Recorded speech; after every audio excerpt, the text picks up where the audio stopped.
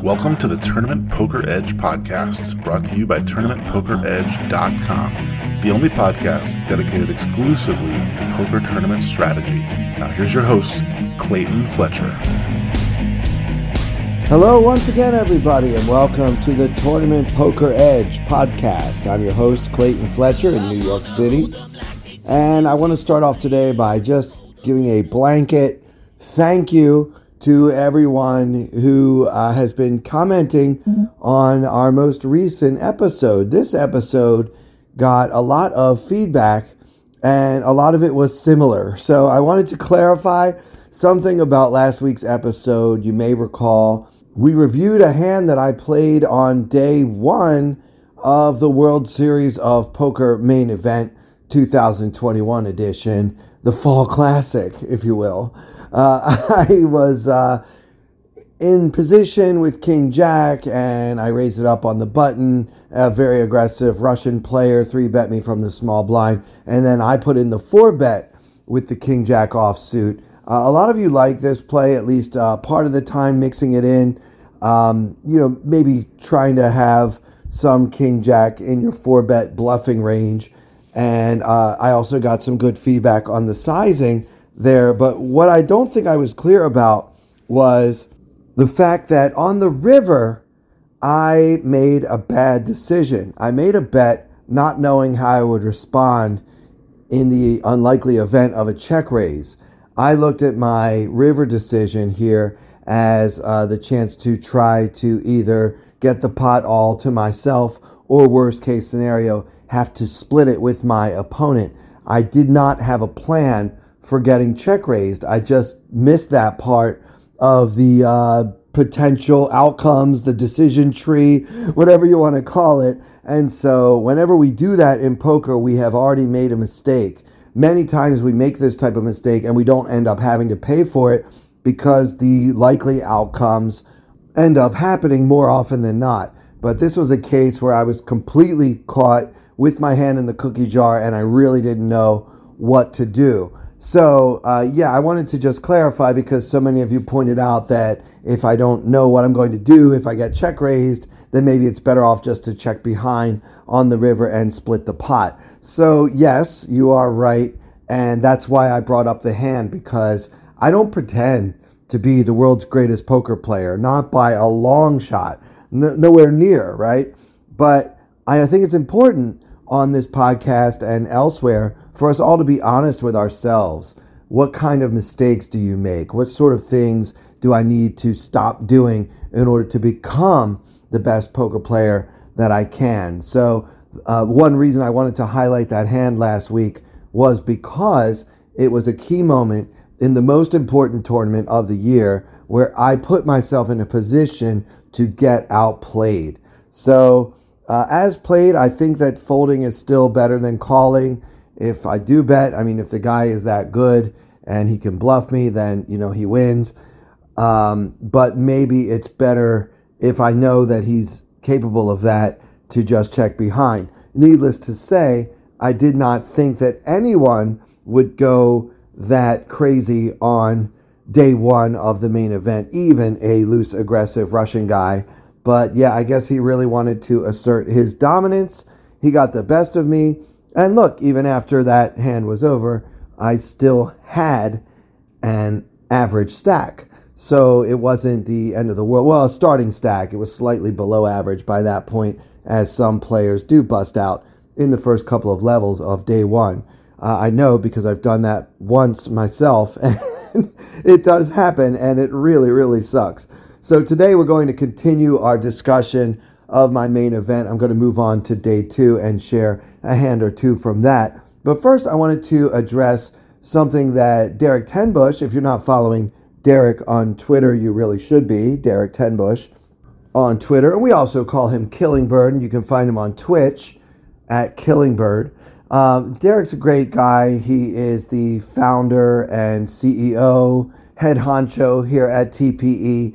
And honestly, he's like the best boss you could ever want. He tweeted something that I feel like he was trying to have my back. And it's about the GPI awards. So the nominees came out this week. The whole process for getting nominated for a GPI award, Global Poker Award, whatever you want to call it, is pretty unclear. I don't think that I haven't been able to find what the exact process is. It seems somewhat arbitrary what podcasts get nominated or not, and I'm not really sure how it all works. But there are so many categories and so many potential nominees in that opening ballot. So when you fill out that ballot, that is supposed to lead to whittling it down to X number of potential winners of the award eventually. Now, the podcast category, as I say all the time, is always becoming more and more crowded, which is good news for you, the listener. It makes it harder for guys like me to stand out in a very crowded field. But most poker podcasts only do like an episode every 3 or 4 weeks, if that. Some of the nominated podcasts hardly ever put out an episode. And so it kind of just caused Derek to tweet something like, "I'm so disappointed to see that the TPE podcast is not nominated for a GPI award." I want to just give my 2 cents on this whole thing. You know, guys, 3 years ago, a little bit more now, it was like November of 2018, when I first spoke with Derek and the other guys here at TPE about becoming the host of this podcast. It was never my goal to win an award. My goal is simply to build a community, as we like to call it, TPE Nation, but just, have a loyal group of poker enthusiasts with which I can conversate, discuss poker trends and poker hands, and poker concepts and ideas on a weekly basis. And as far as I'm concerned, I've achieved that goal. I don't need some independent panel of judges to say that we have the best poker podcast in the world. And to be honest, guys, at some point, we may end up nominated in the final running for that award. And it's even possible that somewhere down the line, I will even win the award for best podcast.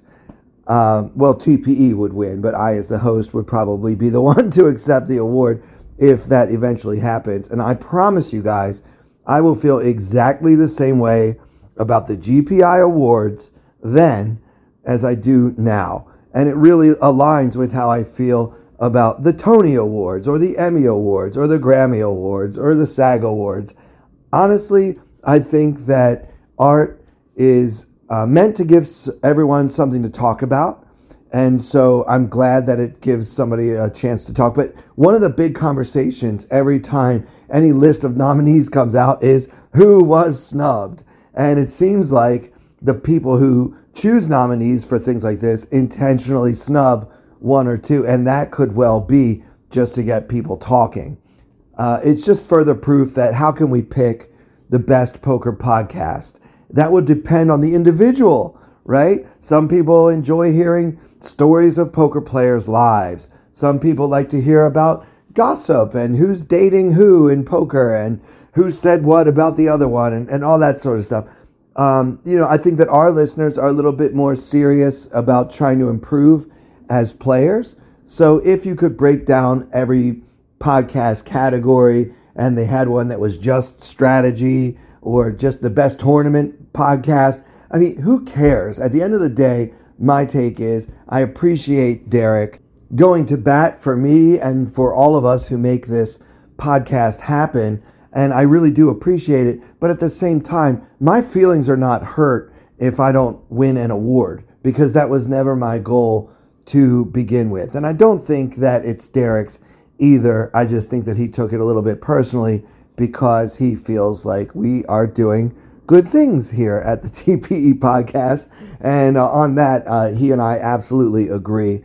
And I know you agree as well, or you probably wouldn't still be listening after all this time. And I just want you guys to know that I'm okay. I'm not crying myself to sleep every night because I didn't get nominated for a GPI award. I'm happy to have the interaction that I get on a daily basis from all of you when you interact with me on Twitter at Clayton Comic, or when you share your thoughts and your feelings and your opinions on the TPE message boards, or wherever else I get to come into contact with all of you. Again, my point is I don't do this for acclaim or adulation or notoriety, but I do it because I love having this job. I love interacting with all of you, and as far as I'm concerned, we're all winners. So how's that? Take that, GPI Awards. Now, this goes back to even my acting days. Many actors dream of eventually winning a Tony Award or an Oscar or whatever, and all I ever really wanted to do was to entertain audiences. And as it turns out, what I really wanted was to hear people laughing.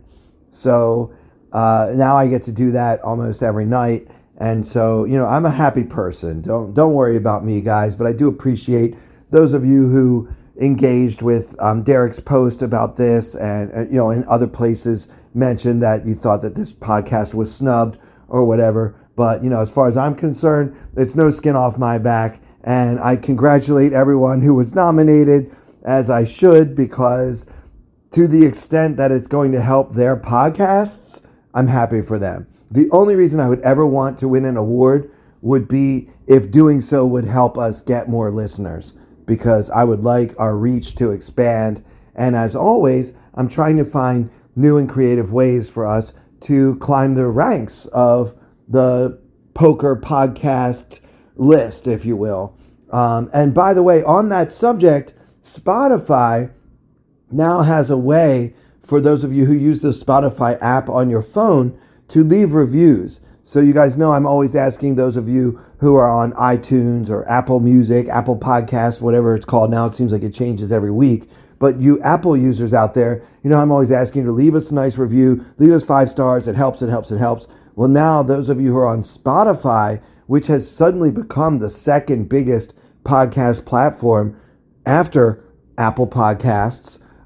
So for those of you who are on Spotify, if you do it on your phone, I don't think you can do it on the desktop version, but on your phone, you can leave us a review, and maybe we can get a jump, and maybe the people at Spotify will see that this podcast has a loyal following, and just give us a good review. That helps a great deal. And it's actually my understanding that having a lot of 5-star reviews on the podcast platforms would actually do more for this podcast than winning the GPI Award for Best Podcast. So if you love us and you care, that's what you can do. And we will continue to bring this free content to you each and every week in return. All right, enough about all that silliness. Let's get down to it. I'm ready to talk about day 2 of the 2021 World Series of Poker main event.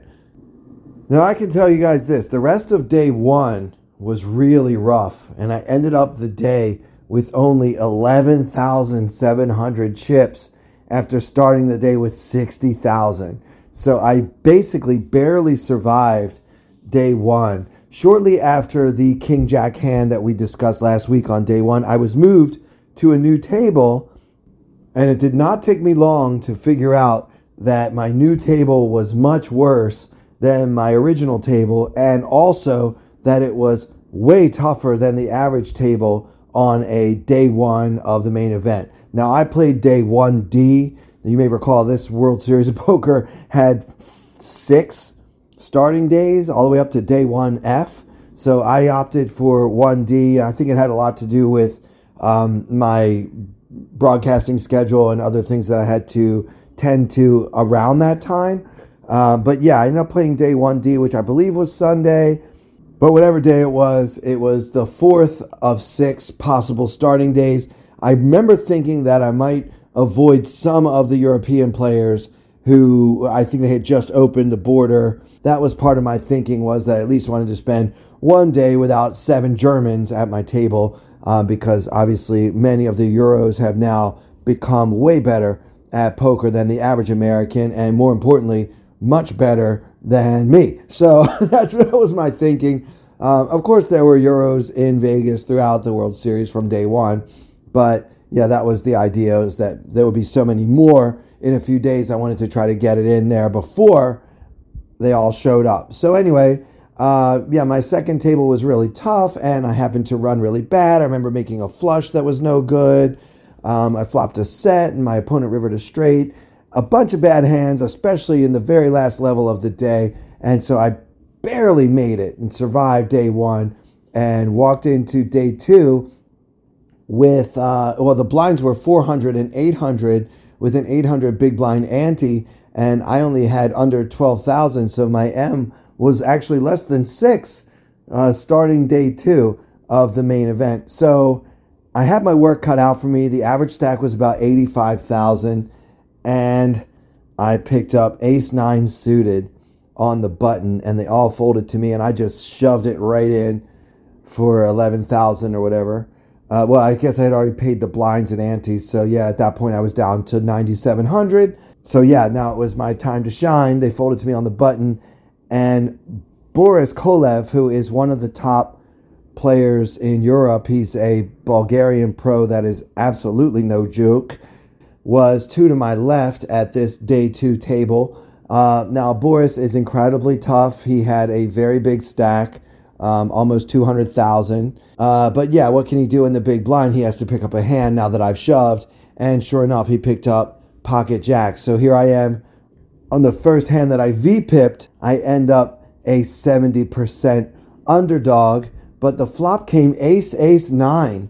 And Boris Kolov was almost drawing dead on that beautiful flop. So that was the beginning of the turnaround. So I doubled up there. I had over 20K. And things were going pretty well for a little while. And then I was kind of just floating. And I had 21,500 still in the first level of day 2, the 400, 800 level. And so at that point, my M was about 11. Boris opened to 1,700. Now, I don't know why we do 1,700 instead of 1,600. I don't know why. Does that 100 make any difference to anyone in the whole world ever? I don't think it does, but for some reason, we all try to go just over 2x BB, right? I don't know why, but this is a thing that all poker players seem to do, and I'm not really going to question it. So Boris is in second position, so the under the gun player folded, and then Boris made it 1,700. Now, he had been playing quite a few hands. I think he correctly assumed that he was the best player at this table, and he also had one of the biggest stacks, and he was trying to assert himself from the jump. So the action folds around to the button, who was an East Coast player that I thought I recognized. Maybe I played with him at Parks Casino or possibly at Foxwoods years ago. I definitely have played with this guy before. Kind of a scummy guy, if you don't mind my saying. He was a bit rough around the edges, kind of a 5 o'clock shadow. He had that hardened look to him. Like, he was probably in his 30s, but he looked like he was in his mid-40s. Very abrasive, loud, sort of tough-talking guy that you encounter so often at places like Atlantic City or Parks. Just that East Coast tough guy kind of vibe to him. Now, his playing style thus far has been pretty aggressive, and he made a habit of rubbing it in when he won hands. He would say things like, you thought you could bluff me, stuff like that. So just very much an ego-driven type. So he calls on the button. He's got about 100,000 behind. And now the small blind folds, and the action is on hero in the big blind, holding the 9 of clubs and 8 of spades. All right, so what to do here? Again, our M is 10. We have about 27 big blinds. So, I don't know, 9-8 is a pretty decent hand. I think that folding here, even with our medium short stack, is a bit too tight. If you say you want to shove, I'm actually okay with that. I mean, we can flop something with this hand. We could probably take it down quite a bit because, as mentioned, both of our opponents in this hand are loose. So very often loose players like to open a lot of pots, make a lot of calls, especially when they're on the button. But, you know, if I put in more than 10 times the original bet, I think they really need to have something in order to call. It's not trivial for either one of them. It would cause Boris 10% of his stack to call, and he still has to worry about the tough guy on the button if he does make the call. So if Boris is as loose as I think he is, and the East Coast tough guy is also as loose as I think he is, there's a strong case to be made for just shoving here. There's 5,400 in the middle already, and we have a little more than 3 times that. So obviously taking this pot down and adding 5,400 to our stack, I mean, that's a huge increase. That's a 20%, a 25% increase in our stack if they both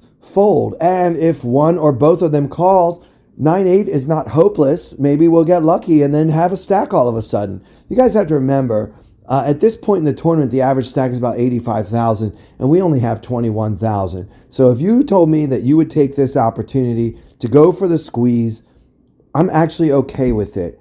I decided to just call in this situation, but I wanted to look at the merits of shoving right there because I do think that that is a plus EV play. I decided to see a flop instead, and that flop was 10 of clubs, 8 of clubs, deuce of hearts. Again, hero holding the 9 of clubs, 8 of spades. So we've got second pair, a backdoor flush draw, and a backdoor straight draw. So pretty decent flop for 9-8.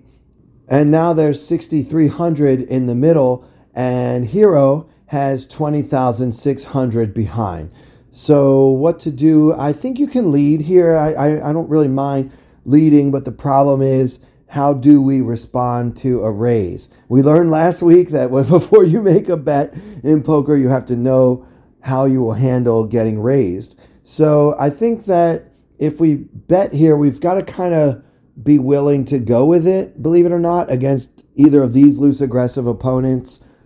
They could see my lead as weakness, maybe just trying to take a stab, and they might try to push me off of it, particularly the second player. I don't know how much of that Boris would be doing, especially with another player yet to act behind him on the button. But yeah, if I were to bet, say, a third of the pot here and Boris gets out of the way, if the other player raises, I think that I would have to go with it and just shove on him and hope that second pair is good or whatever. You know, I think that he'll have a lot of bluff raises in his range because that was how he plays. So I didn't particularly want to do that, so I decided to check. But if you want to bet call or bet shove, I'm okay with either. But I decided to check. Boris also checked. And now this loose, aggressive, tough guy bets 2,200 into 6,300. So just over 1/3 of the pot. And now the action is on Clayton. I think that raising here is okay. I'm all for it. If you want to check raise, trying to get rid of Boris and maybe shove on the turn if you get called by the button. But again, I think the argument against that is, what do we do when we check raise and get shoved on? We will usually be behind in that circumstance, but at this point, so much of our stack will have been already placed into the middle that it may be a large mistake to fold a hand as strong as middle pair with both backdoor possibilities to that raise. So at that point, we probably just have to go with it. And I didn't think this hand was quite strong enough to go with. And I would not want to raise fold off such a short stack. So I decided to just call. And to my delight, Boris Kolev did fold. So now we are heads up, out of position, versus a player that we recognize that we think is loose, aggressive, and scummy. All right, so there's 10,700 in the middle, and hero has 18,200 behind. So our SPR is now below 2 on the turn, and that turn is the 6 of diamonds. So our board is now 10 of clubs, 8 of clubs, deuce of hearts, 6 of diamonds, hero holding the 9 of clubs, 8 of spades. A pretty good card for us as we now pick up a straight draw to go along with our middle pair, which still may very well be good, but we can't really know. These are the kind of tough decisions you have to make, and when your M is only 10 or 11, that's when it really gets hard, because one little mistake is really going to change the complexion of this tournament. So do we want to go for a blocking bet here, put out a little lead, maybe try to represent that 6 helped us? We do have the 9 in our hand, so we're blocking the straight, and it's certainly possible that we could have called on the flop with a hand like 9-7. We called with 9-8. Of course, we would also call with 9-7. And now with the 6, we made the nuts. But if we did make the nuts, would we bet it or would we check again and try to induce another bet from our loose, aggressive opponent? Well, guys, I think that no matter what, I would not bet the turn, no matter what that 6 did or didn't do for me.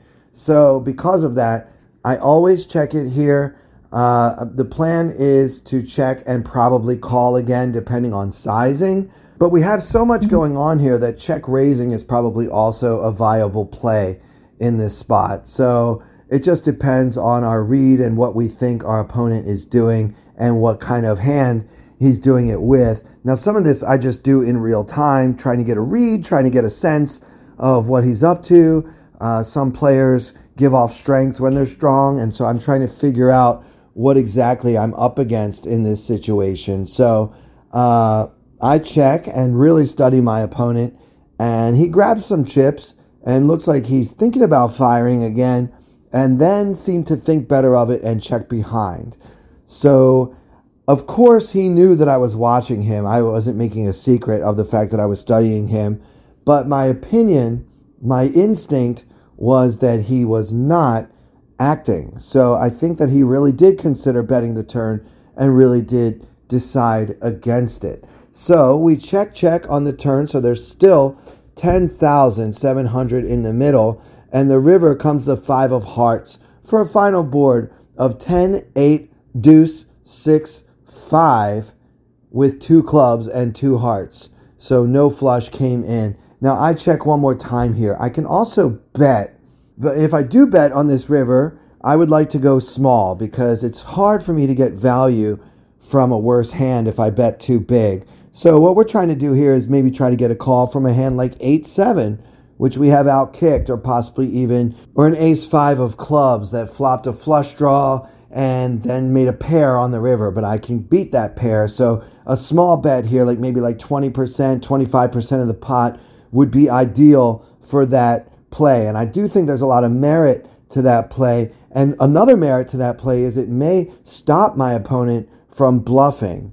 So it's harder for him to bluff raise than it would be to bluff if I check. So if I check, I will sometimes have to fold my pair if I think that my opponent is strong, unless we think that our hand is good enough as a bluff catcher to check and call. So again, a lot of this is opponent dependent, and certainly based on the read that I have of the situation while it's in progress, which is why I think I do better, generally speaking, in live poker than in online poker, because these are the areas that I feel like I have a bit of an edge. I know that some of you think trying to get a soul read on your opponent is just silliness or mystical hocus pocus, but I'm telling you that when my decisions are really, really close, very often that is how I will break the tie. So I decided to check and just trust my instincts, and my opponent bet 7,200 into the 10,700 pot. Now this board is pretty well straightened out here. We've got a 10, 8, deuce, 6, 5. So tons of straights have come in. We do block some of them with our 9. And of course we also block the 3 of a kind, 3 8s that our opponent could potentially have, the way he played the hand so far. But we block that hand, so it's very difficult for him to have that particular set. Still, his sizing is very large. I mean, he's betting about 3/4 of the pot here on the river, and he's also betting a large percentage of my stack. He's betting a little more than 1/3 of my remaining stack. So obviously he's putting on all the pressure, but I don't know. I mean, he didn't bet the turn. It's unusual for players to bet the flop, check the turn, and bet the river as a bluff. So that feels a little bit more like a value bet.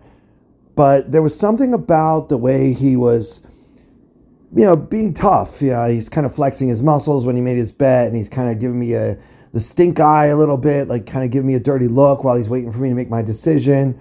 He was also leaning forward in his chair, kind of a classic tell of someone who is tense and trying to appear intimidating. Now, if he had a value hand, why would he want to look intimidating? Now, you can't take this too far, guys, because some of us, myself included, will mix up our physical mannerisms in an effort to confuse our opponents that we know happen to be studying us. So in other words, maybe I'll sit forward, hold my breath, and look you right in the eye, trying to look intimidating when I actually want that call, because I'm hoping that you will read my show of strength as weakness, right? Classical advice from Mike Caro in Caro's book of Poker Tells is strong means weak and weak means strong. So this guy was acting pretty strong, but that's still not enough for me to just say, oh, well, then I have to call.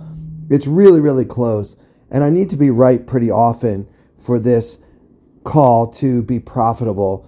I just trusted my read and my instincts in the moment. And I said, you know what? If this guy's value betting, what is he value betting?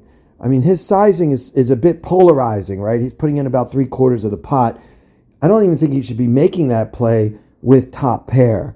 So because of that, I thought that his range would consist of big hands like straights and sets, maybe 2-pair, and bluffs. And there are a lot of bluffs available because remember, there's the 10 of clubs, 8 of clubs on the flop. Now, I block the flush draws just a little bit with my 9 of clubs, but there are plenty of flush draws that he could have.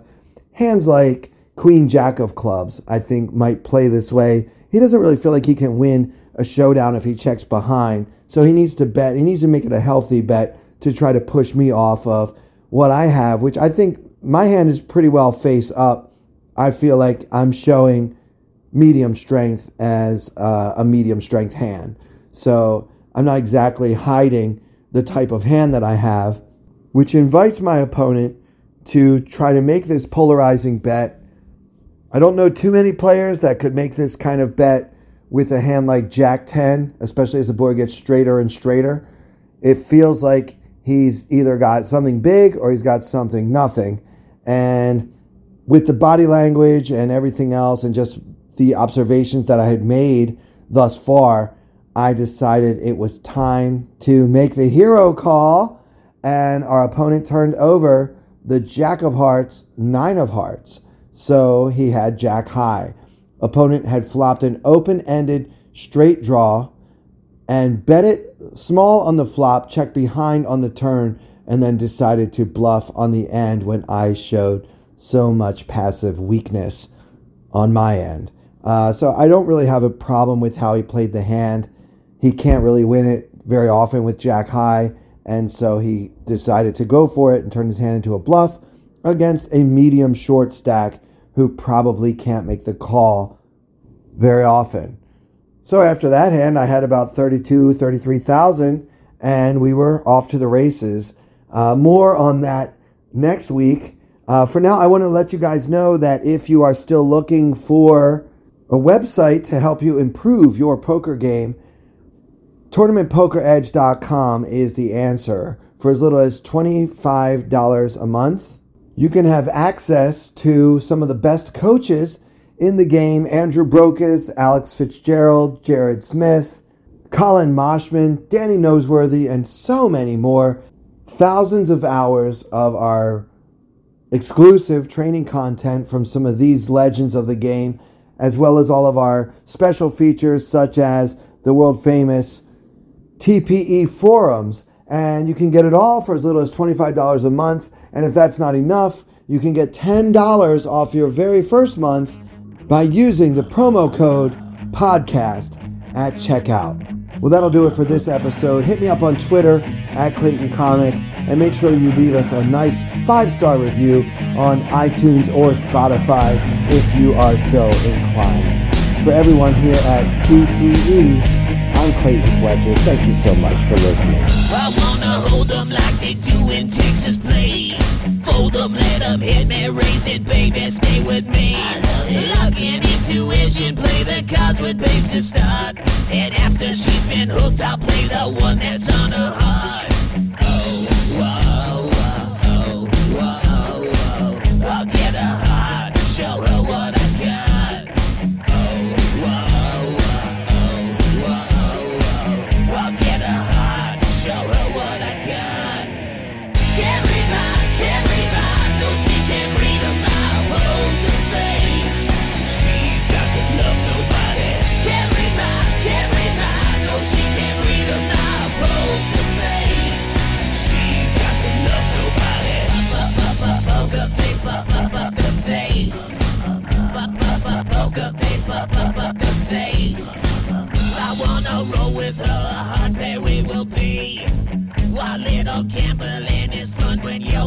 me. Russian roulette is not the same without a gun.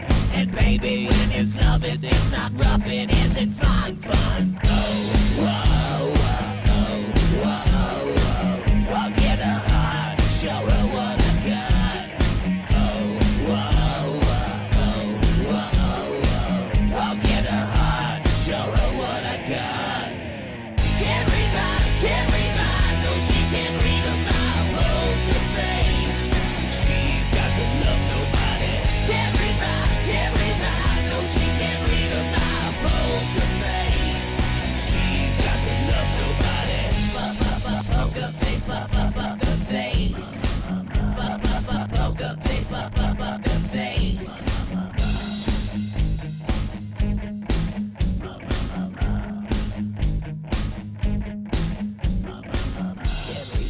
Can't read mine, no she can't read my poker face. She's got to love nobody.